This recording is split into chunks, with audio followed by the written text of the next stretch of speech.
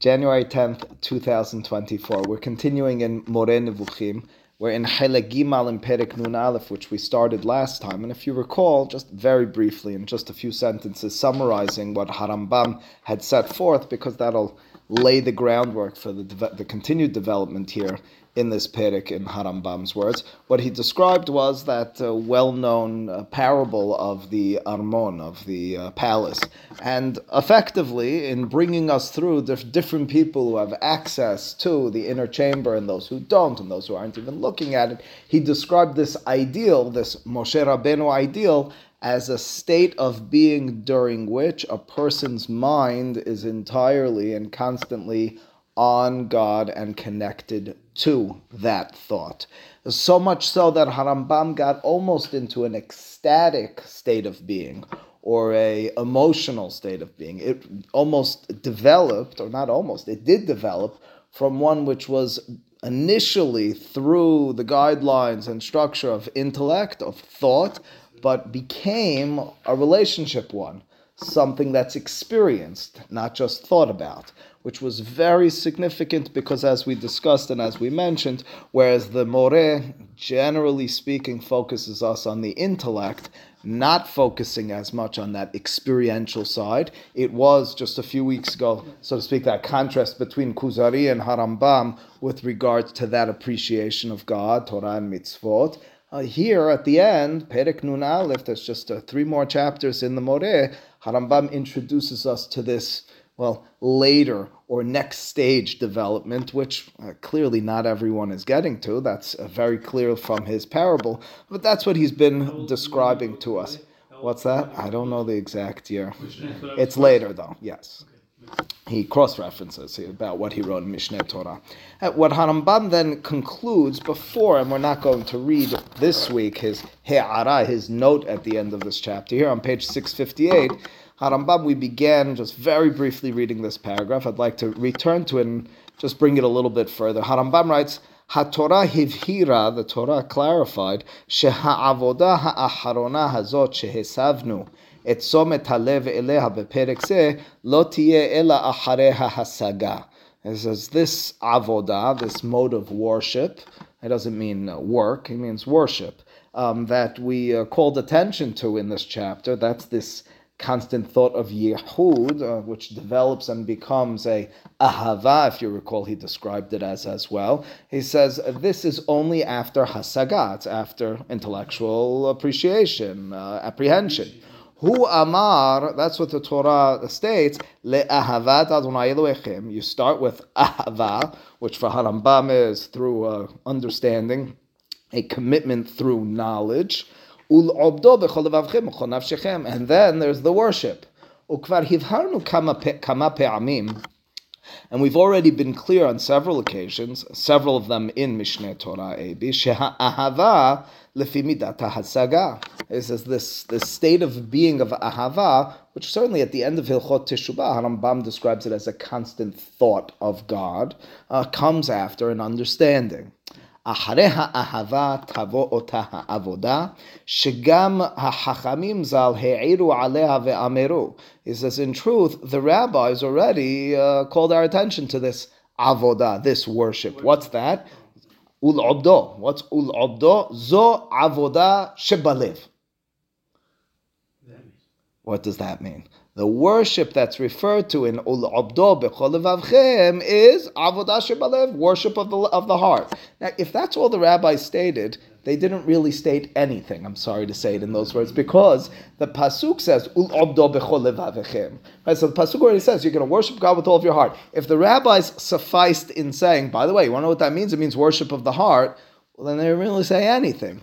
So a little known to the casual reader of the Moreh, what he's referring to, and the notes even call our attention to this, is a midrash. It's quoted in Masechet Ta'anit and Daf Bet, and that is Ezuhi Avodah Shebalev. What's worship of the heart? Heve Omer. The rabbis fill out the next sentence. Zot Tefillah. Fascinatingly, a little conspicuously, Rambam leaves out those words over here. He does give his interpretation of what those words Avodah Shebalev, worship of the heart, mean. But he leaves out the word tefillah. He leaves out the word prayer, as we translate tefillah. Interesting. So Harambam says what we achieve and what we reach as we climb that ladder of understanding is a certain state of avodah, a constant state of mind, which is what the rabbis had in mind in avodah shebalev, parentheses, we're all stating now, tefillah, prayer. Vihi leda'ati, says Harambam, let me tell you what avodah shebalev is. Now, we probably assume the next words are going to be some words that are exchanged, a daily obligation of some sort. Haf'alat hamachshava al hamuskal harishon v'hahitbodedut l'shem zot b'midat hayecholet.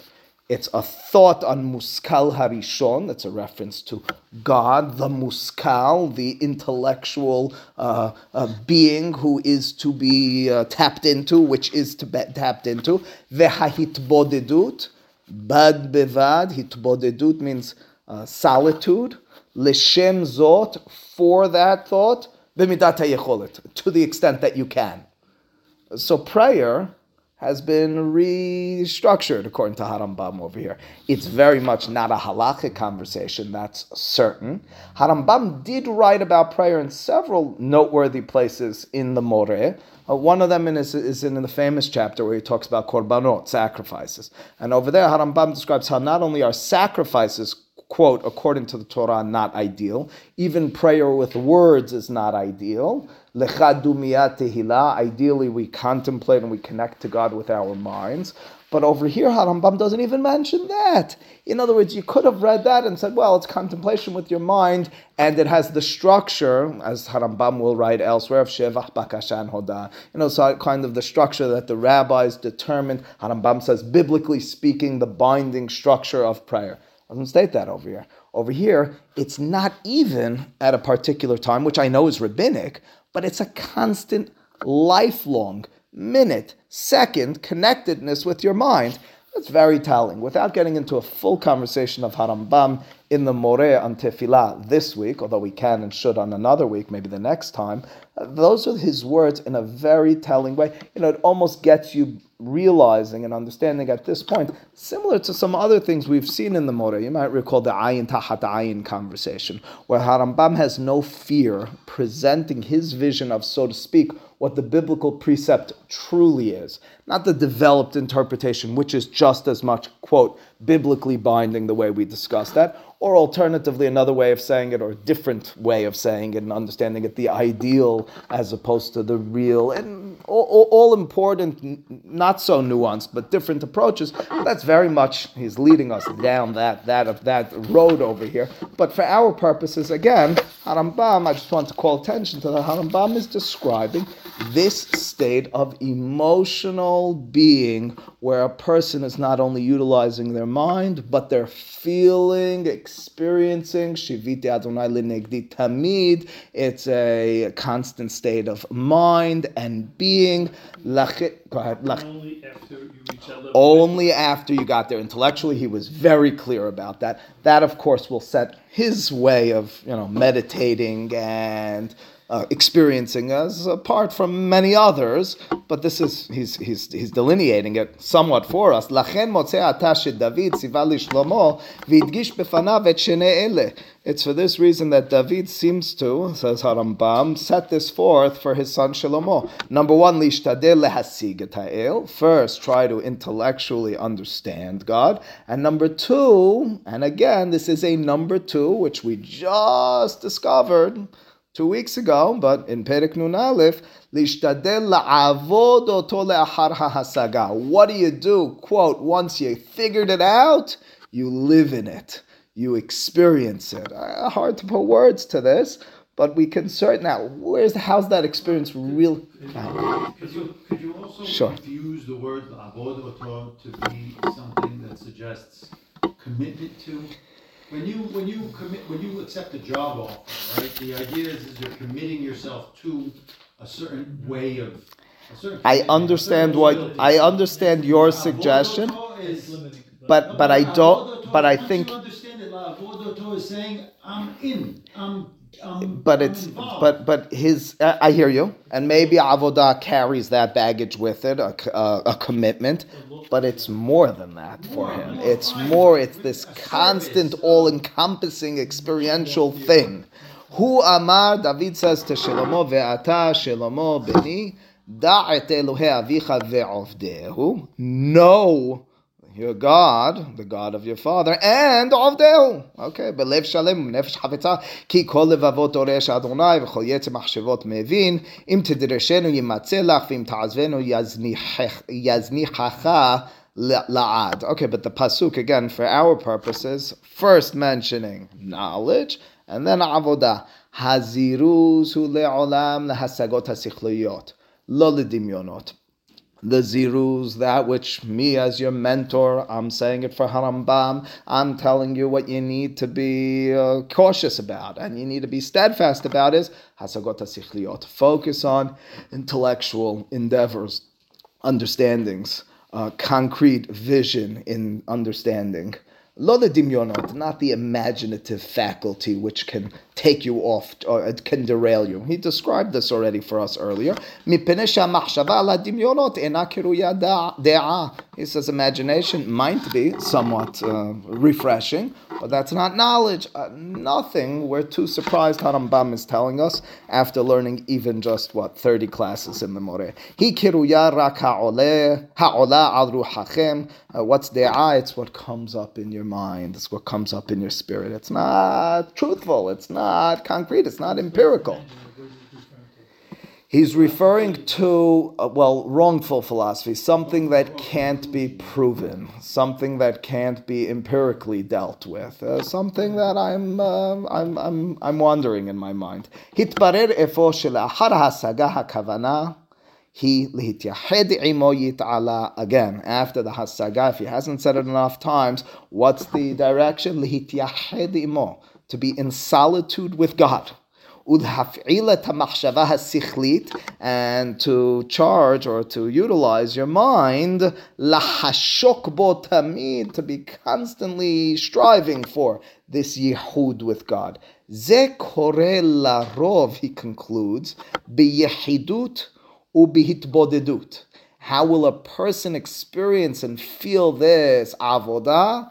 In solitude and alone. I'm not sure exactly the difference between those two, but that's how he writes this. And he means, I believe in this line, even physically, separate from others, because he writes, Lachen, therefore, marbe kol adam me'ula, every person who's a high-level person will do a lot of lihitboded, to separate themselves.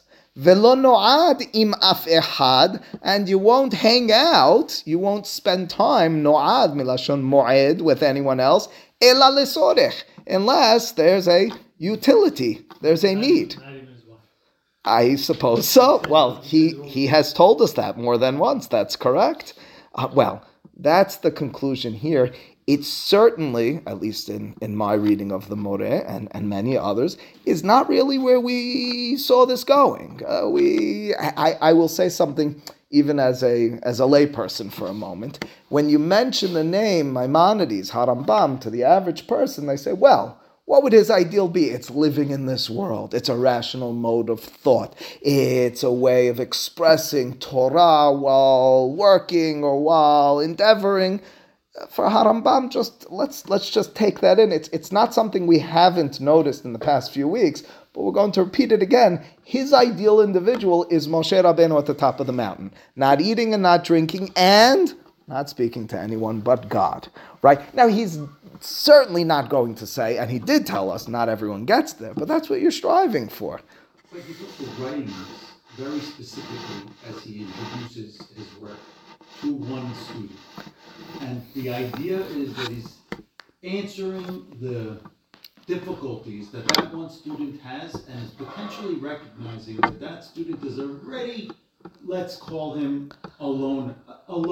I can accept, Sammy. I can accept. He's writing it for an individual student. He's well aware it's going to get out there. But if I have no such ideal, if, so to speak, this is antithetical to what I believe, I'm certainly not writing this. What I'm saying is he's finishing his book and telling us not only is this okay, not only can you find God this way, this is the way. Now, not everyone's going to get there, but it already is a paradigm shift in terms of Maimonidean philosophy for the Amcha, for the masses. The masses will tell you, I remember like yesterday, an early rabbinical interview in which I was told we subscribe, whatever synagogue it was, to the Maimonidean vision of life. Now, clearly, and I do not blame him, he had no idea what he was saying. He certainly was not subscribing to this. I will tell you, and I don't think they're per se doing it right, quote unquote, but ironically, the Kollel student could point to this passage, this perek, and say, we're getting closer to this than you are, Sammy, right? In other words, which is an irony in the respect that that's certainly not the way it's understood. Now, that's not to say that for the masses, he envisions this, but as an ideal, ironically, I'm just pointing out that irony. Go ahead. Yes, sir. Why write Mishneh Torah? That was last. Yeah, but what do you mean? Yeah, he was here for that. Why would he spend his time writing Mishneh Torah? If this all you is need. right. Because that's all you need. No, Right. This is, No, it's all you need for a layperson. Right. No, that's a wonderful question, and I pointed out 2 weeks ago that is something we need to understand. In other words, if the ideal is achieved through intellect and then through experience of Yehud, where does halacha, why? Let's do better. Why did God dictate the Torah? Why do we have a Torah with mitzvot in it?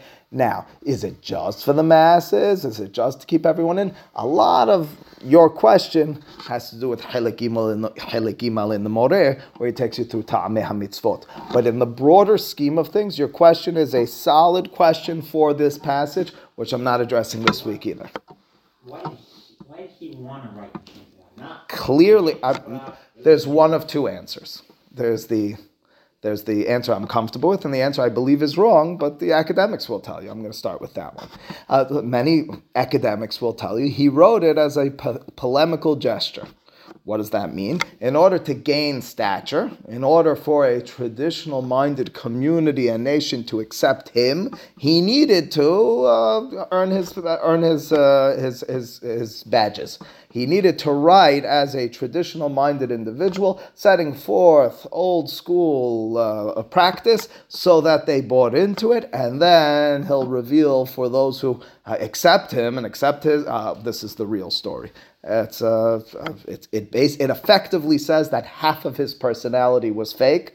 I'm not comfortable with that at all. As a practicing, I'd like to say, Jew, I'm not comfortable with it either. I'm certainly biased. But the other approach, and there's plenty written on this, is that there's some sort of integration. This perek is the one that makes that most difficult, or these perakim, to understand what the integration is.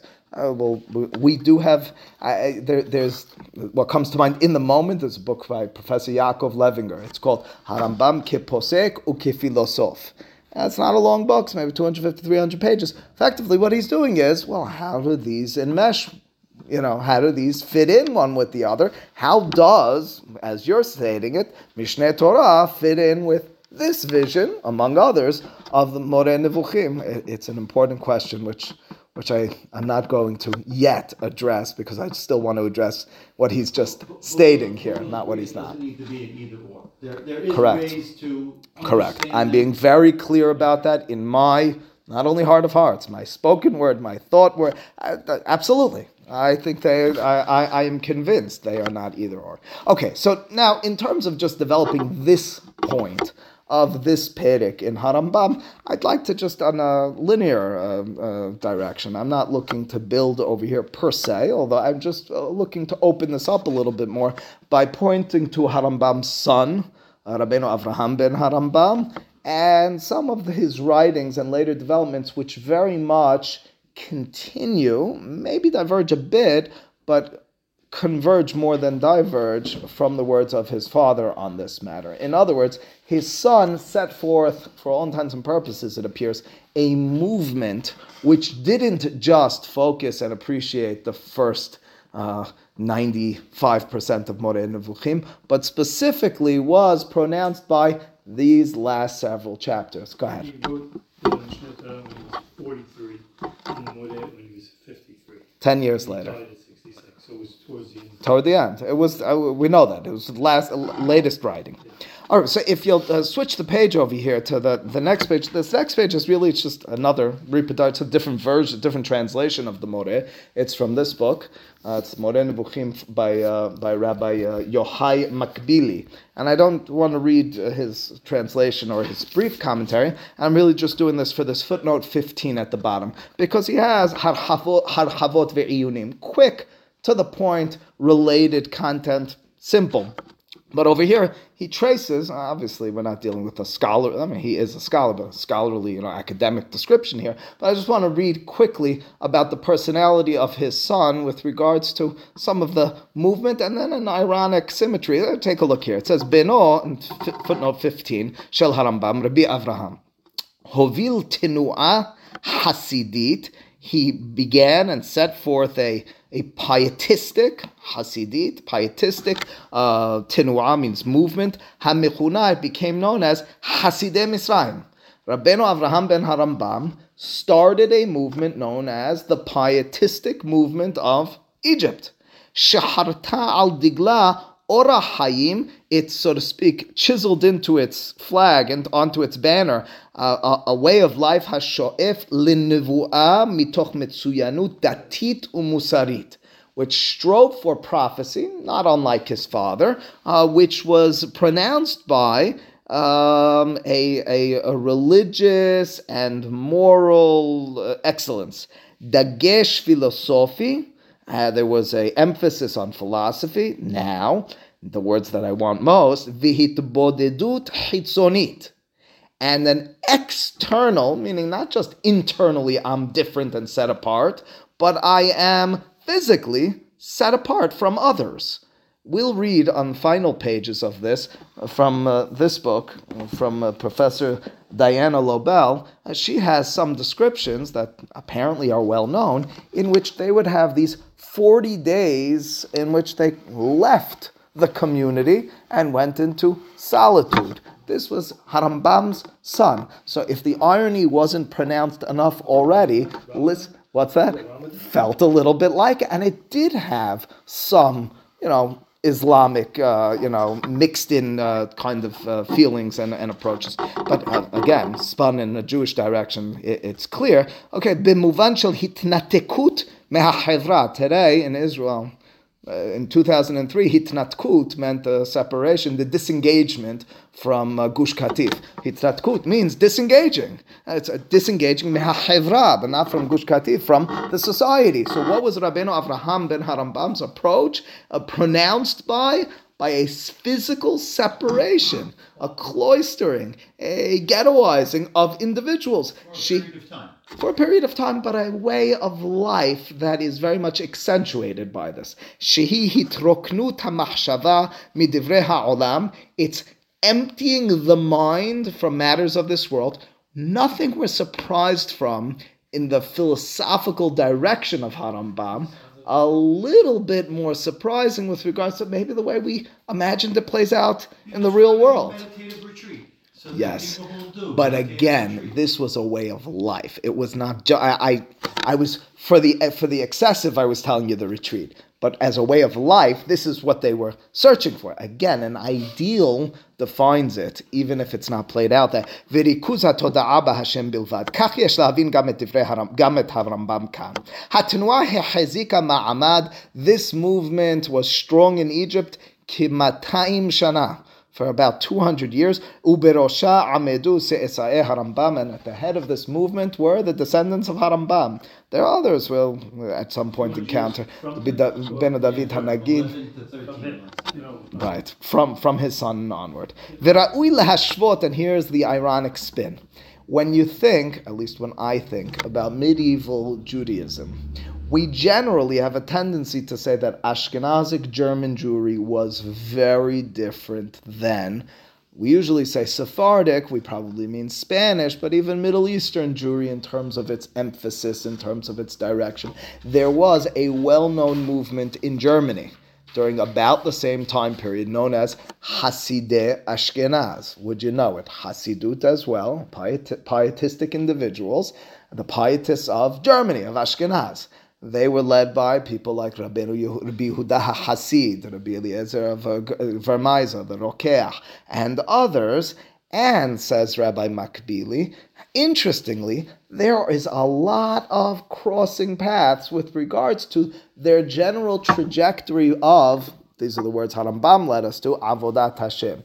And I say it's surprising because in terms of the specifics, you're not going to find the way Hasidei Ashkenaz had an emphasis on turning to the mentor to tell you all. You're not going to find that. That was probably influenced somewhat by a Christian surrounding. You turn to your religious leader. You're not going to find the rituals of repentance, the Darkei Teshubah and Kapara, which Hasidei Ashkenaz had in Rabbeinu Avraham ben Harambam.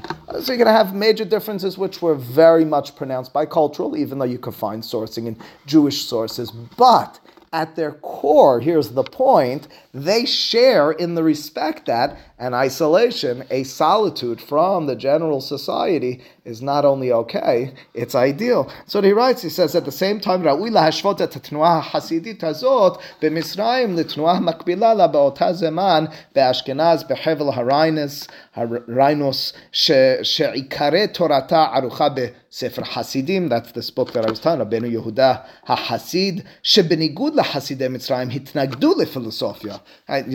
Based on what I described to you, it should be no surprise that their angle was not philosophically inspired. But again, their end point was very similar. This avoda sheteh tenuot ne'ilmu. It should be noted, both of these movements have disappeared. And what ended up happening, the Western and Eastern Jewry, so to speak, tafsu, what took hold? HaKabbalah HaSfaradit Utnuat HaSidut Mbet Midrasho Shel HaBaal Shem Tov. Isn't that a fascinating thing? What took hold? The Kabbalah of, let's call it Sifat, let's call it 16th century Sifat, and then afterwards, about 100 years later, in Eastern Europe, in the more of the East, so then what takes hold? The Baal Shem Tov and Hasidut. And so there's a lot of interesting historical progressions over here. What I'd like to, in the rest of the time together, is to read a little bit, in case you're not convinced that this is actually a way of life and a programmatic direction over here. I want to read together with you from this book, from some of this book, from Sefer HaMaspik. Sefer HaMaspik Le'ovdei Hashem is the magnum opus of Rabbeinu Avraham ben Harambam, much of which we have. Others are fragments that are not per se in our possession. Yeah. Here's a question. When we talk about the seclusion of this movement, were they doing it as a group or as individuals? It's a good question. We'll have to read a little bit of her description at the end. I don't know. Certainly the way Rabbeinu Avraham, which we'll read in a moment, will describe, he doesn't describe what he's doing per se, at least not in this passage, is individuals over the course of time doing it individually. And applauding them. And so what Rabbeinu Avraham is going to do, just to give you a brief outline of the parts that we're going to read, is in this perek, which is about hitbodedut. It's a word that we just came in contact with in Harambam, this isolation, this solitude, a full, long passage on this matter. He is, in terms of traditional Jewish thinkers, to the best of my knowledge, the first one to really accentuate this, although it may be in fashion today, having this meditative retreat. Judaism, certainly, he didn't have this historically. He focuses on this and he gets into it in details, but he goes more than that. His vision over here is to trace it backward, is to say this is what we've always been doing. Now, whereas Harambam described Moshe Rabbeinu at the top of Har Sinai, 40 days, 40 nights, no food, no drink, because he didn't need it, because he was so enwrapped in the experience, Rabbeinu Avraham ben Harambam will point to all sorts of others over the course of time, and just point and say, that's what was going on there. What do you think was happening there? Why do you think he was doing that? He's going to point to passages and personalities in Tanakh, which we're all familiar with, and perhaps had a little bit of a different vision as to why they were where they were, as opposed to Rabbeinu Avraham says, you should know why they were doing it. They were doing it for Hitbodedut. Well, let's see it. He says, first and foremost here on page 274, he says, Ve'al pi zeh natu hanevim, 3 lines from the bottom, Ve'talmidehem ha'chasidim el ha'hitbodedut ha'chitzonit, ha'mevi'a lidei hitbodedut penimit. Now, clearly, the external, dividing yourself or separating yourself, is purpose to get your internal connected, so to speak, to God. So he says that's why the prophets, the Nevi'im, and their students, the pious ones, they took this. What does it mean to, so to speak, externally or physically separate yourself? It's about distancing yourself from human beings. It's hard to believe, Eli, that he's going to say, do it as a community. You're not really distant. Vehokarat haregel me'atzrotehem v'hitnatkut me'alehem. It's literally distancing yourself. He's going to help us. He's going to tell us. Pretty much everyone. Yeah, pretty much everyone. V'zot kedei lehinatzel min hadvarim she'amon shatuf bahem liot hofshi shelo yitared. It's to separate yourself from the societal norms, pressures, ways, so that you're not distracted and your focus isn't ruined by them. Al yedei ri'atam, because you're going to look at what others are doing. Shmi'at sichotehem. You're going to listen to the conversation. Ve'isuk b'inyanehem. You're going to get caught up in their issues and the worldly issues. Mina hatzatza b'gdulat. It's going to bring you to looking at, peering at the greatness of God. And you're going to in turn look at all that He's created through this isolation. A description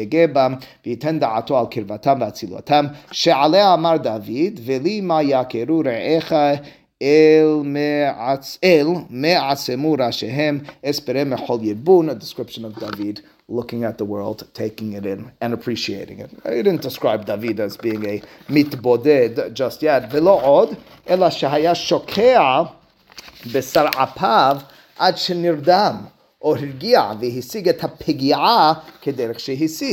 says the prophets would be so wrapped up in that thought that it would lead them to a pigi'ah.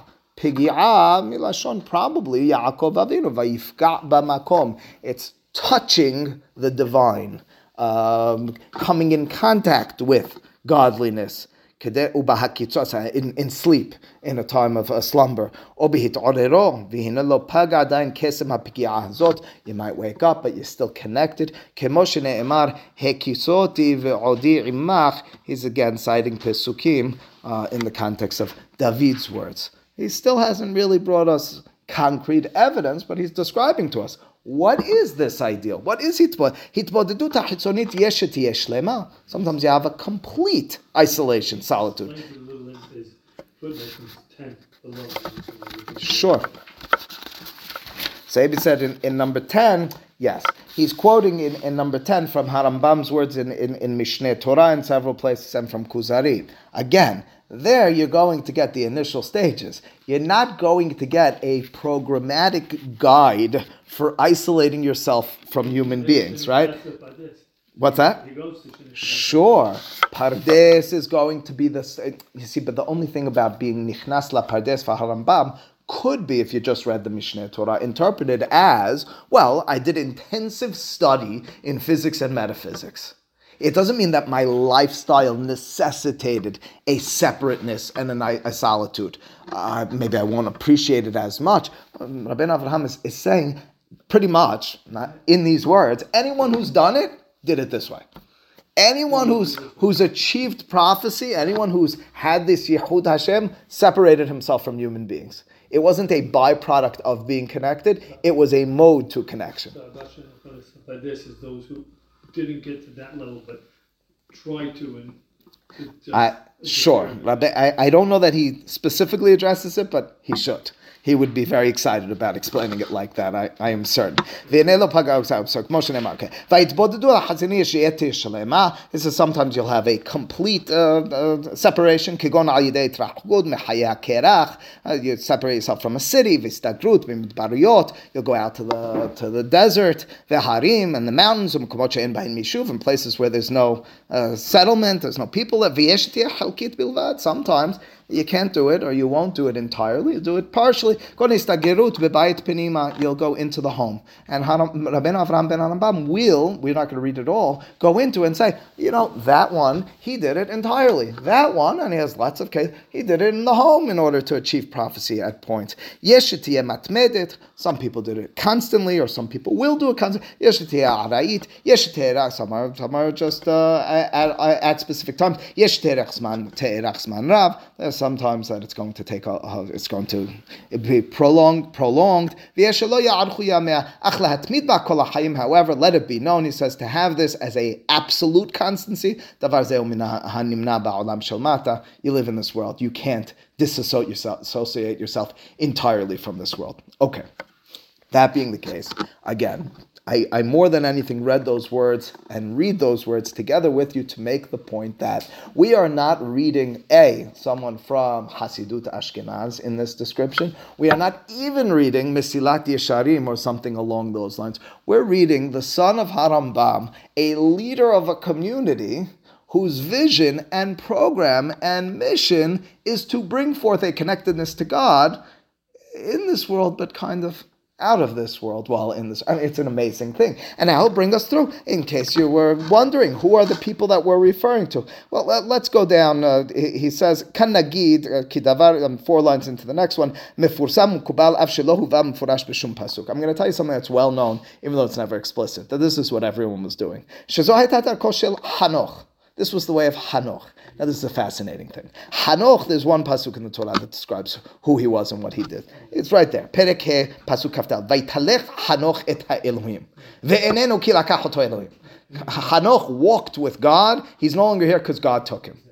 What does that? Obviously, you're going to have many interpretations. Here's the irony I again mentioned. I, just 2 weeks ago, would you know it, quoted the mystical interpretation of those lines. I even referenced the words of Nefesh HaHayim when he refers to this. The mystical tradition and description, a parable of sorts, is that Hanoch walked with God because he was a shoemaker.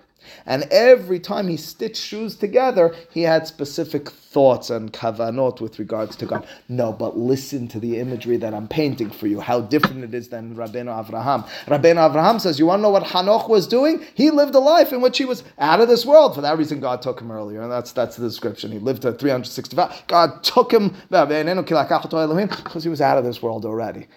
Ironically, the Kabbalistic approach to this matter is, no, he was in this world. He just, in this world, found a way of stitching God into it. It's a fascinating contrast, and the irony for me is palpable. It's Rabbeinu Avraham who's taking him from this world while in this world, as opposed to the way the standard person. What would the Kabbalist say? The Kabbalist must say that he cloistered himself. No, that's his reading. And this pasuk is completely cryptic. Doesn't tell you at all what he was saying. Says Rabbeinu Avraham. I'll tell you what he was doing. He was up in the upper worlds with God. Hayata rubah nidudim v'itbodedut. What was he doing? Nidudim v'itbodedut. He was exiling himself. He was separate. Umin ha'amur al odot. Would you know it? Our most social patriarch, Abraham Avinu. Abraham Avinu she'amar el shenei arav. This is a fascinating statement. He's not saying he's not saying Abraham Avinu lived a life separate from human beings. He is saying at a critical moment, which we learned together in the Moreh, a prophetic moment of Akedat Yitzhak. Well, how is that appreciated in the text? Me and the lad, meaning myself and my son, we will isolate, go to the top of a mountain away from you, so that, says Rabbeinu Avraham, we can connect.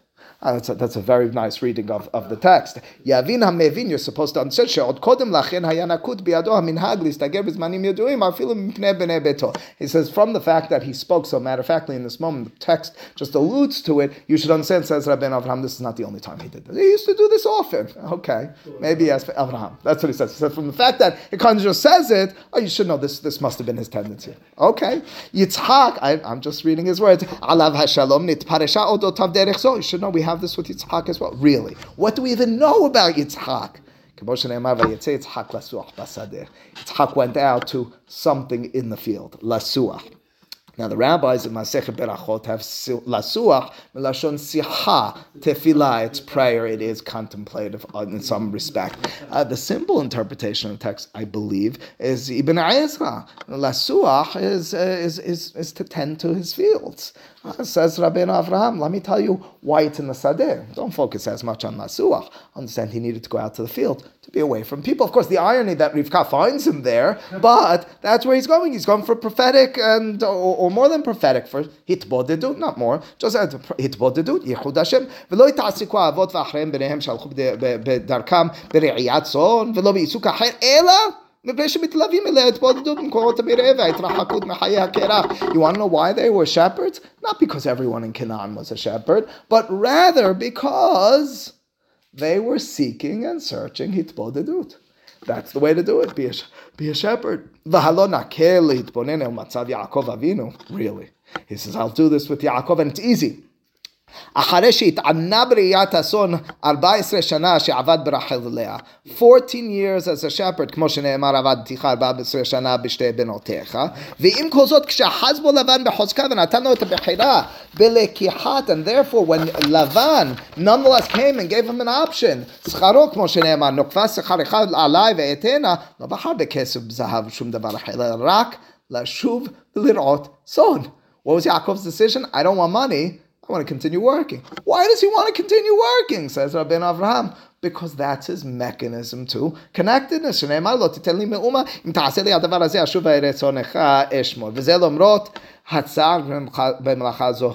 it's very clear, it was very difficult for Yaakov, but Yaakov not only accepted, he embraced it, he wanted it. It was his Orah Hayim. Anything else would be inappropriate. Okay, next, Moshe Rabbeinu. Can you find an easier source than Moshe Rabbeinu? Adon HaNevi Moshe Eved Adonai Ushlocha Yar Ro'eh Etzon Yitro Choteno Ma'amik Lachtor HaMidbar B'Shat Riyah. Why was, as the pasuk goes out of its way to tell us, Moshe making his way into the desert? That's what it says. When he encounters God at the burning bush, he was making his way into the desert.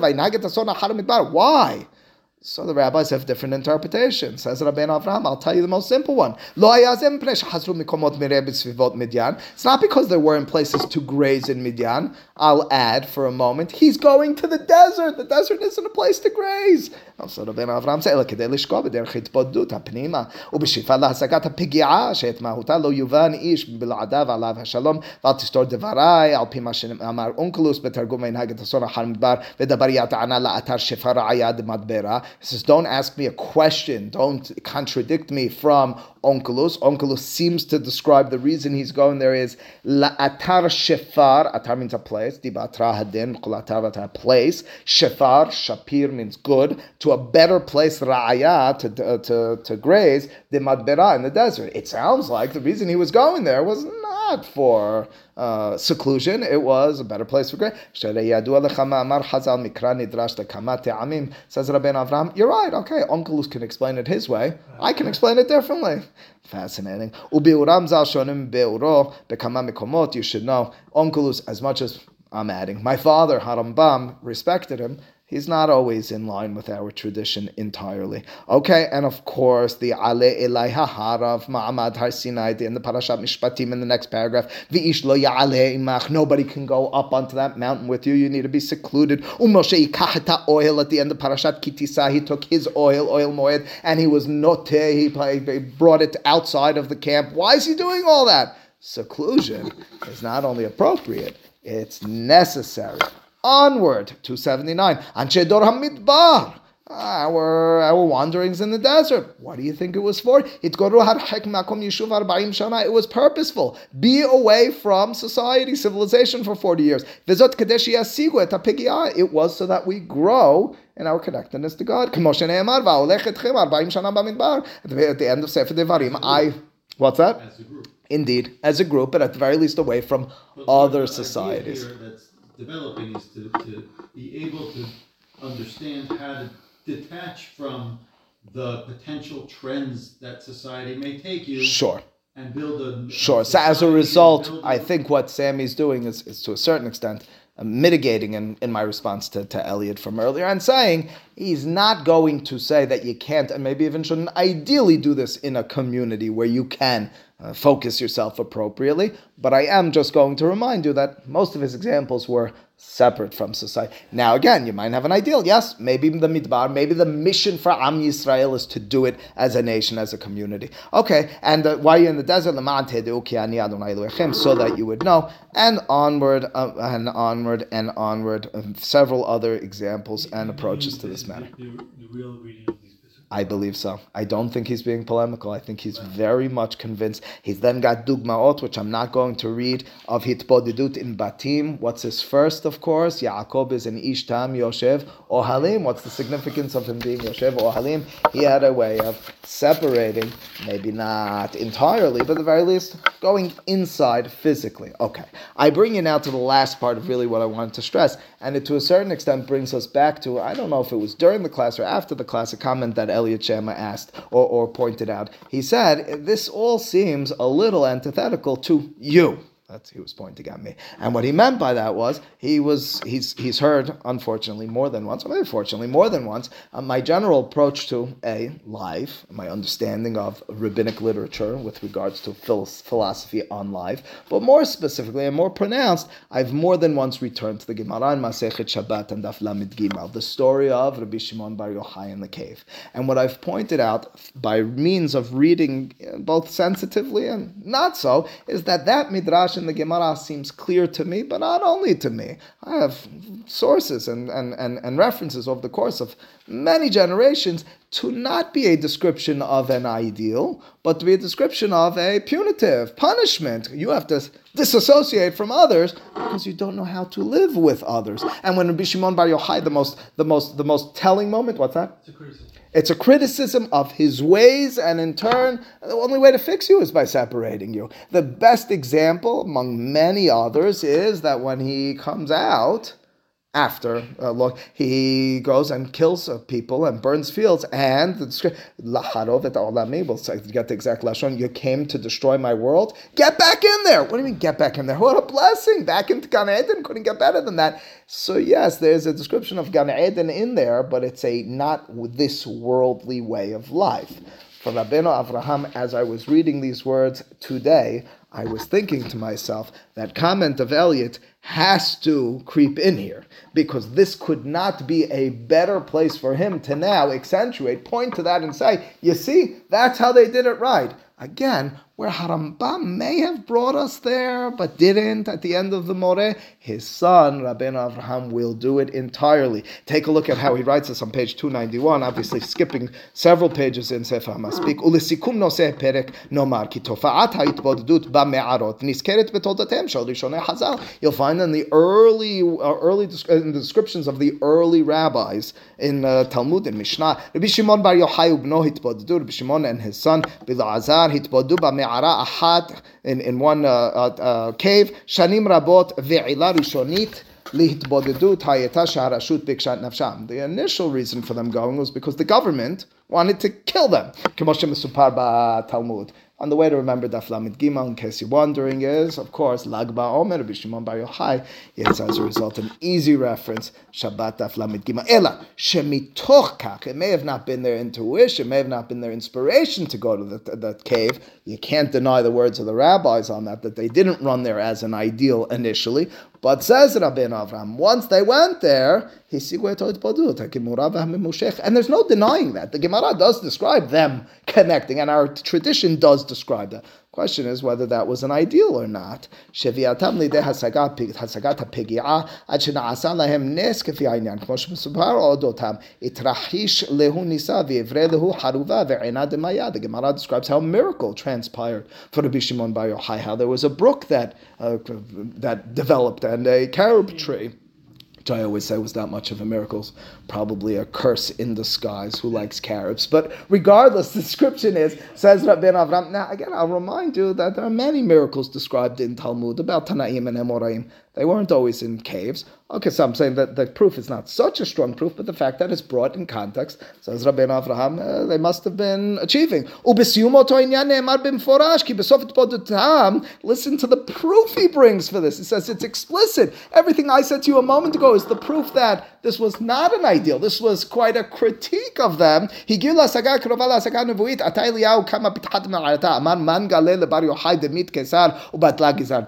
so initially, I'm ahead of myself. The Gemara describes how Eliyahu Navi comes and reveals to them, again, somewhat prophetically, you have to imagine, that the Gezerah, the persecution decree against them is done, because the Caesar has died. Here's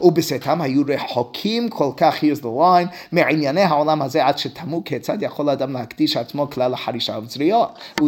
In the moment where they come out, they're so appalled. How could human beings just work out in the field? How could they seed and sow the field and plow it? They went out. They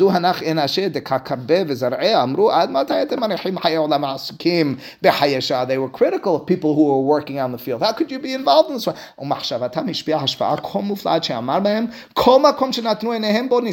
He says they were so affected positively that any place they looked burned.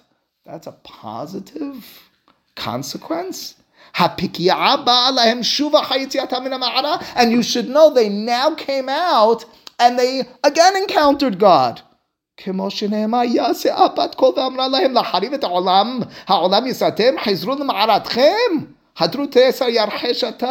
The Gemara says that a heavenly voice came out. Oh, heavenly voice, prophetic, connectedness. And it says to them, are you here to destroy my world? Get back into the cave, says Rabbeinu Avraham. You understand what that was? That was a moment of Moshe Rabbeinu. That was a moment of we get to go back into the cave.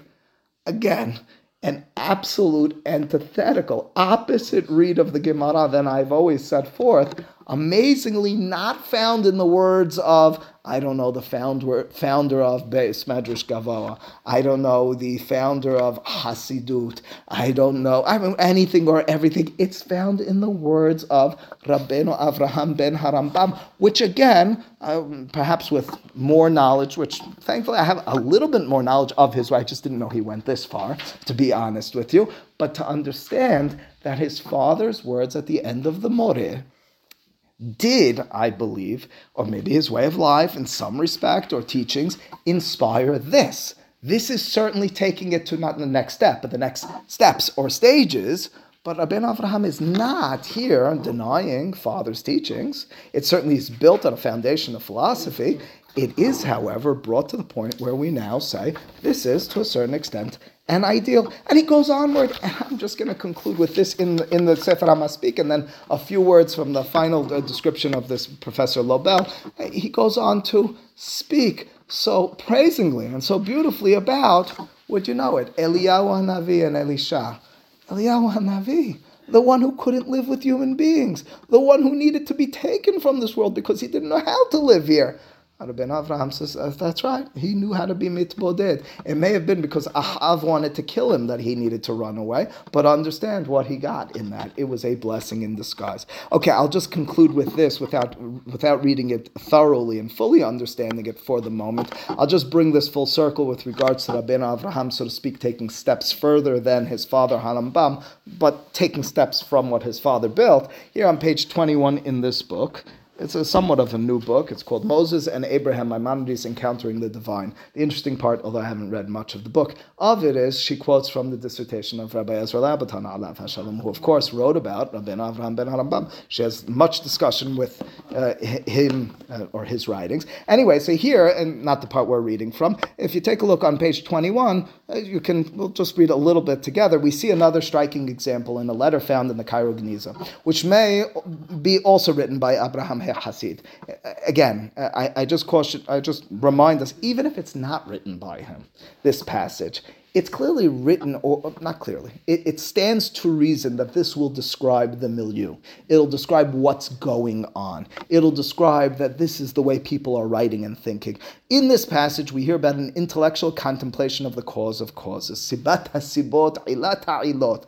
through his revelation, he shall receive spiritual intuition and ascensions in the visions of those possessed of mystical knowledge. Then he shall ascend and drink plentifully from the source of life, after which he shall thirst no more for eternity. These words are the type of words she calls attention to, that Harambam finds in the Torah and says, don't use those words in our conversation, understand what they mean. Here the words are not just mentioned once, not twice. These sensual, experiential ways of communion with God are repeated and highlighted, and they become the focus. In other words, we go so far from just the intellectual to these all-encompassing, that I can't use words like I think, that I understand. The words need to be I'm drinking and I'm seeing. In him shall be granted the request of the prophets, that glory may praise you without. And by glory is meant the intellect through which we pray and commune with God, perceiving what may be perceived of the radiant divine light. You might read those words and say, oh my goodness, this must be coming from Sefer HaZohar. Far from it. Radiant divine light. Through your light, be'orecha, we see light, nir'e or. That's a Hasidic line par excellence. I mean, this is the line. This is coming from the Beit Midrash of Rabbi Avraham ben Harambam. The pietist author of this letter describes the mystical ascension of the intellect only suggested in Guide 351 through 54. This is the Perakim that we're reading from. He builds on the notion we will see in Maimonides that the intellect is the glory of God. However, this is the point she accentuates, she brings out. The sensory language of drinking and thirsting suggests that the radiant divine light perceived is not purely metaphorical, but also has an experiential, sensory, affective dimension. And she goes on, as I mentioned afterwards, this is a paragraph which she, I guess, was found in the Cairo Geniza as well, from this Rabbi Hananel, who is the father-in-law of Rabbeinu Avraham, in which there's a description of this almost Ramadan of sorts, this kind of going away, leaving for 40 days or something of those sorts. You just read a little bit more here in another fragment on page 22, 3 lines from the top. Rabbeinu Hananel, again the father-in-law of Rabbeinu Avraham ben Harambam himself, writes, any person who has experienced an unveiling, in Arabic, of his inner vision, strives and trains with spiritual discipline, guarding his soul from desires and pleasures. You hear the description? Again, nothing we don't expect. Harambam told us as well, abstain from the pleasure, stay away from the restraining his bodily members when in motion and when still, that perhaps he may bring his goal to fruition and nourish him during solitary meditation with serenity and sweetness.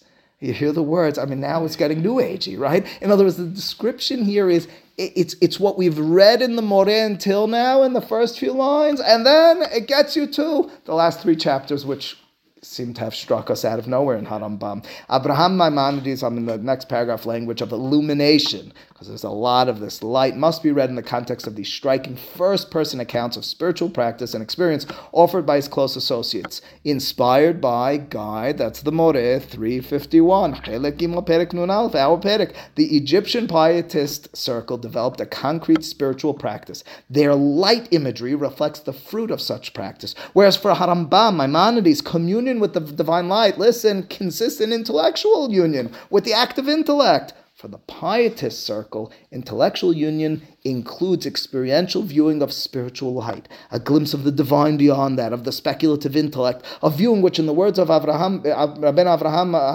Harambam, may guide one to intellectual apprehension of the greatness of the Creator. So in short, just to bring our conversation together and to conclude, what Harambam has done here, aside from the difficulties, Elliot, that we need to deal with regards to how this meshes or contrasts with Mishneh Torah and a way of life in a halachic sense, aside from how this connects or disconnects from the halachic description of prayer, which he very much maintains, from Ezo Yavodah Shibalev Heve Omer Zot Tefillah, Harambam does fill out and somewhat finish, at least in this perek, his conversation of this experiential, this ecstatic communion with God, which is not per se where the strict rational intellectual believed he was going in the Moreh, but very much is this avodah which he's stressing. So much so that for 200 years, apparently, the continuers, his family members leading this movement, we found a pietistic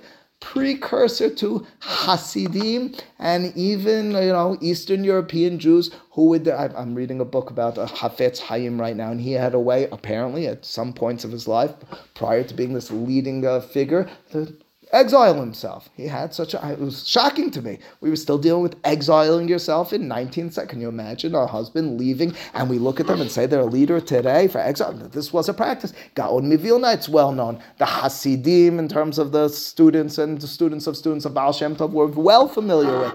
Ironically, the beginning of all this is from Harambam, or at the very least from the descendants and close followers of Harambam. It shouldn't at this point be so surprising, but it is an ironic spin. It is something that could catch even the person who has read the Moreh in 98% of its passages until these Perakim off guard, because it's not per se where we envisioned or thought the end goal was. And even from the Moreh, you may have said, that's Moshe Rabbeinu, but we're not really, if we're not there intellectually, we're not even striving for that mode yet. We're going to try to focus it in a smaller sense. Rabbi Avraham and his adherents apparently brought it a lot further. Baruch Adonai le'olam, amen v'amen.